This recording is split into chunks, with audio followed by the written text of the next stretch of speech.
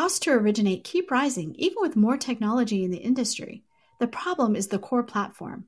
A new LOS can re-architect the process around data, not humans moving paper files. Vesta has built this LOS, and you can learn more at Vesta.com.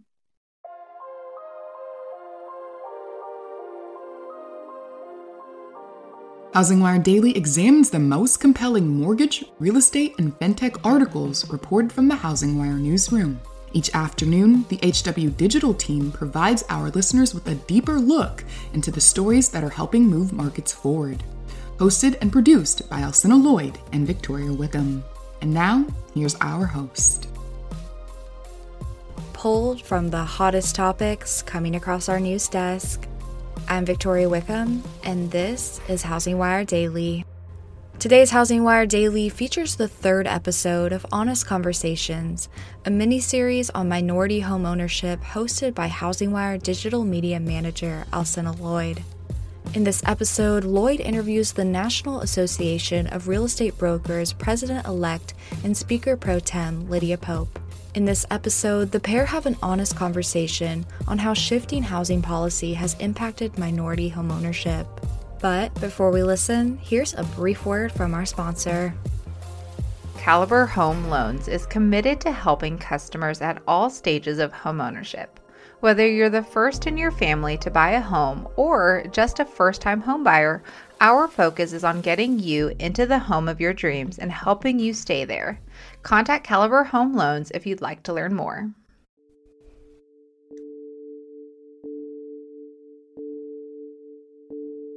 Hello, listeners. Welcome to Honest Conversations, the show that examines the state of minority home ownership in America.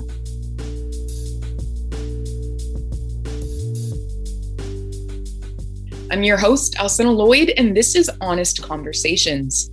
My guest is Lydia Pope, the President-elect and Speaker Pro Tem for the National Association of Real Estate Brokers. Lydia is also the owner and president of E&D Realty and Investment, E&D Realty Property Management Division, and E&D Construction Company. Today, we'll have an honest conversation about the impact the housing industry has had on minority home ownership.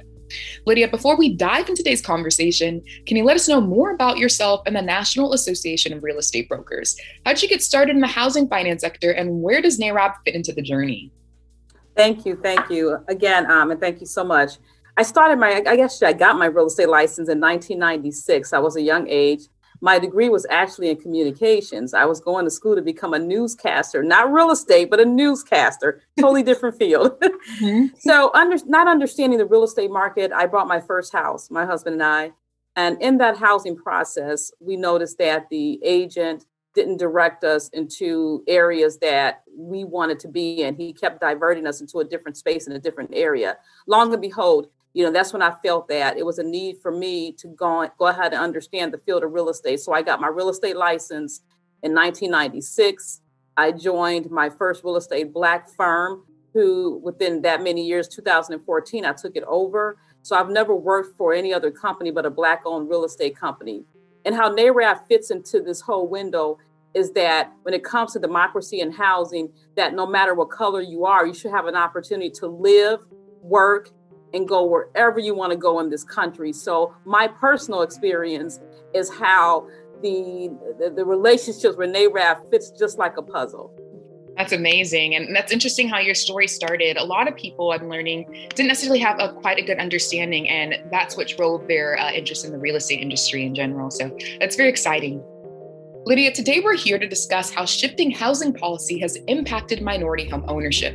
To do so, let's rewind to 2020 when the U.S. Department of Housing and Urban Development introduced two new rules which replaced policies that had been adopted during the Obama administration.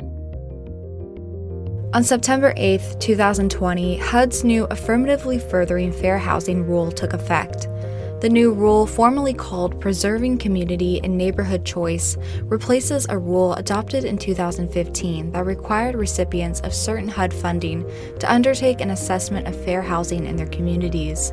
The new rule, which has generated controversy, significantly decreases the fair housing obligations of state and local governments that receive HUD funding and does not require communities to show, quote, meaningful action, end quote, to address segregation and other types of disparities.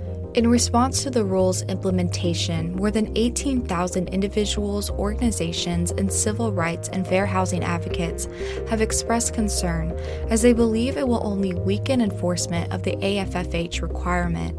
Notably, HUD's new disparate impact rule, which took effect on October 26, 2020, has also caused a stir. According to the agency, the new rule, which replaces HUD's 2013 disparate impact rule, is intended to, quote, better reflect the Supreme Court's 2015 judgment on the Texas Department of Housing and Community Affairs versus Inclusive Communities Project ruling. The new rule revises the burden-shifting test for determining whether a given practice has an unjustified discriminatory effect and adds to illustrations of discriminatory housing practices found in HUD's Fair Housing Act regulations. The final rule also establishes a new standard for determining when a housing policy or practice with a discriminatory effect violates the Fair Housing Act. Currently, there are 3 federal lawsuits challenging the disparate impact final rule. Lydia, when HUD announced the Trump administration would alter these rules, it caused an upheaval in the industry as many questioned if it would lead to more housing discrimination. This was only heightened when former President Donald Trump declared he had rescinded the Obama-Biden AFFH rule, announcing in a series of tweets he was happy to inform all the people living their suburban lifestyle dreams would no longer be bothered or financially hurt by having low-income housing built in their neighborhoods, adding that home prices would go up based on the market and crime would decline. These comments sparked an outcry as many claimed it was blatantly racist. Some of the people to sound off included Julian Castro, HUD secretary under Obama from 2014 through 2017, who said the former president's tweets were a naked ploy to drum up racial fears, while housing policy finance advisor and former president and CEO of the Mortgage Bankers Association and former commissioner of the Federal Housing Administration, David Stevens, said in the time of Black Lives Matter, the comments were a stark reminder that ignorance remains strong about the nation's history of discrimination in housing. Lydia, that was a lot to say, but what I want to know is, when you first heard about the new provisions, what were your initial thoughts? Also, what did the Trump administration's stance on these rules tell you about how fair housing is viewed in America today? Well, thank you so much. And, when it comes to discrimination, the National Association of Real Estate Brokers stands strong in that stance. We serve the unserved and underserved. So as we discuss the Trump administration and the stance on fair housing, it's only fair to explore how the housing industry itself and how to address such a topic. I'm not sure but the housing agencies, just like HUD, they also bear with the fair housing share of blame. It's the blame thing as it comes to housing discrimination. For example, not too far in the distant past, that HUD was responsible for promoting or supporting white-only neighborhoods, which later in life led to the creation and practice of known as what we call redlining. In 1933, just a little bit of history, when faced with a housing shortage, the federal government, they began a program intended to increase and segregate America's housing stock. And during that time, we know that numerous FHA, the publications implied that different races should not share in neighborhoods and repeatedly listed neighborhoods characteristics such like the inharmonious racial or nationality groups. So when it comes to housing discrimination, again, NARAD, we take a huge stance on that. Even our State of Housing and Black America report, we talk about race. We talk about the access to capital. We talk about the scoring system. We talk about the race and how it fits into our own communities that we live and work in. So we take this entire issue very serious. Mm-hmm. So as we discuss this brings me to my next question, which is perfect. How have these practices like redlining impacted minority home ownership? What's the legacy there? Well, when it comes to redlining, and again, I said we're advocates for fair housing, we're advocates for democracy in housing. But when it comes to the redlining, we like to think that redlining and predatory lending no longer is prominent. That's what we're thinking, and some of Americans do think that. But recently, there have been several companies accused of this practice. For example, in October of last year, of 2020, the National Fair Housing Alliance and 9 other housing organizations, they filed a lawsuit against Redfin, accusing the online brokerage of racial discrimination, favoritism, and definitely towards the predominantly white neighborhoods. And they're not the only one.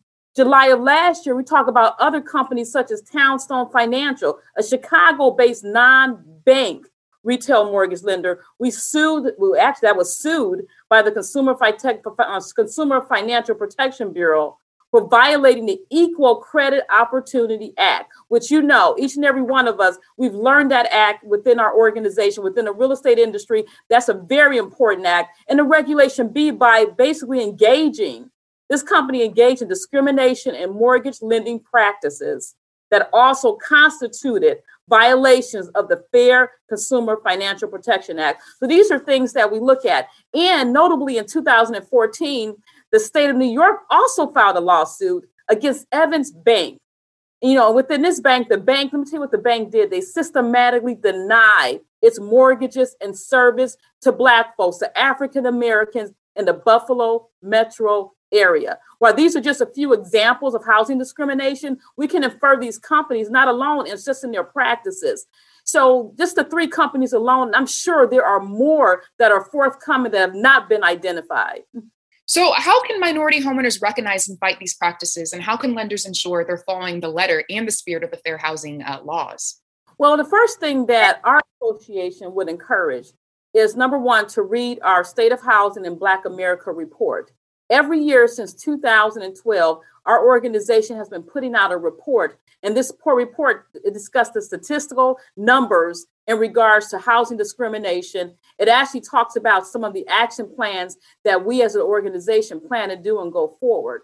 So every year, and the one we had that was just last year is a very important report, and we want to make sure that all of our viewers read that report. And in August of this year, we're going to also bring out again our next edition of the housing report. But beginning the month of March, every month, we're going to have what they call Sheba Bites. It's a bite-sized information on some of the action items that NARAB will be taking within our legislation. So this is a question I wasn't planning on asking, but this is perfect right now. But I want to know, as NARAB has shared its mission, how's the industry reacted to what you guys are doing?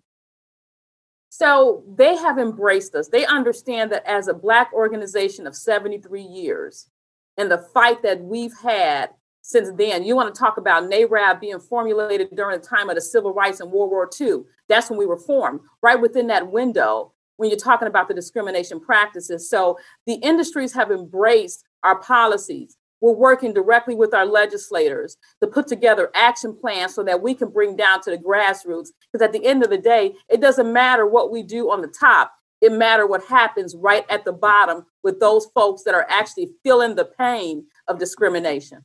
See, that's very interesting. And this is another question. You listed some of the things you guys are doing, but what else have you done in the past, or what are you going to launch to champion minority homeownership? Well, some of the things that we're going to be launching, we're very excited, again, is our Sheba Bites. But in regards to the policy and legislation, we're working with Gregory Meeks in regards to the down payment assistance program. So we are supporting him in his efforts because we understand that homeownership and the rate of homeownership starts with down payment assistance. We also are working within our legislations on our LLPAs, our credit, access to credit. We understand that the Vantage score and the scoring system is outdated. So those are some of the pieces of information that we've started so far. We have a list of items, lack of inventory. I can go on and on and on, and man, we'll be talking for hours on some of the things that we have. When you're talking about fighting for our own protection within our communities, these are just a small piece of the action. But definitely the LLPAs we're working on and their run regarding down payment assistance programs, we support that wholeheartedly. All right. So that's awesome. And as we wrap today, I'd like to end with, this is my favorite part of the interview because I feel like we can have a candid conversation and an honest conversation. The same 2 questions I ask each time. What is your biggest area of concern for minority home ownership? And lastly, we know what NARAB is doing, but what else can the industry do today to address the gap? So I would say my biggest area of concern would be credit. Credit, when I would teach credit classes, I would talk about you're no longer a person, you're a score. And that's how we're rated. The African American community, we've been deprived of a lot of products and services because of our credit score. And the credit scoring model has to change. It's an old system. It wasn't a system that was built for Blacks. It was not a system built for us. So it's time we change the system We adjust the scoring models. We get our Black folks in homes. So credit barriers to me is my biggest concern. All right. And then what could we do today to address the gap? You guys are already doing a lot in ARAB, but what can other parts of the industry do? The other industry parts can join with us. We want them to join us in our fight for changing that wealth gap. And we do that through our State of Housing in Black America. We want all of those industry participants out there to fight and work with us. Look on our website, join with us in that fight. Look at our Shiva report, work with us, because if we can do it, you can do it. But it's going to take an army to fight this battle. And we need your help in that area, especially when it comes to credit. All right. And with that, I want to say thank you so much for joining us today and providing us with this insightful information. You have me fired up too, so I'm so excited. Well, thank you. You are so welcome. Of course. Guests, join us next Wednesday for some more honest conversations. Now more than ever, the housing industry is looking to its leaders for answers. That's why each week, the Housing News Podcast invites a new mortgage, fintech, or real estate executive to the show to provide its listeners with more perspective on the announcements and news stories crossing HousingWire's news desk.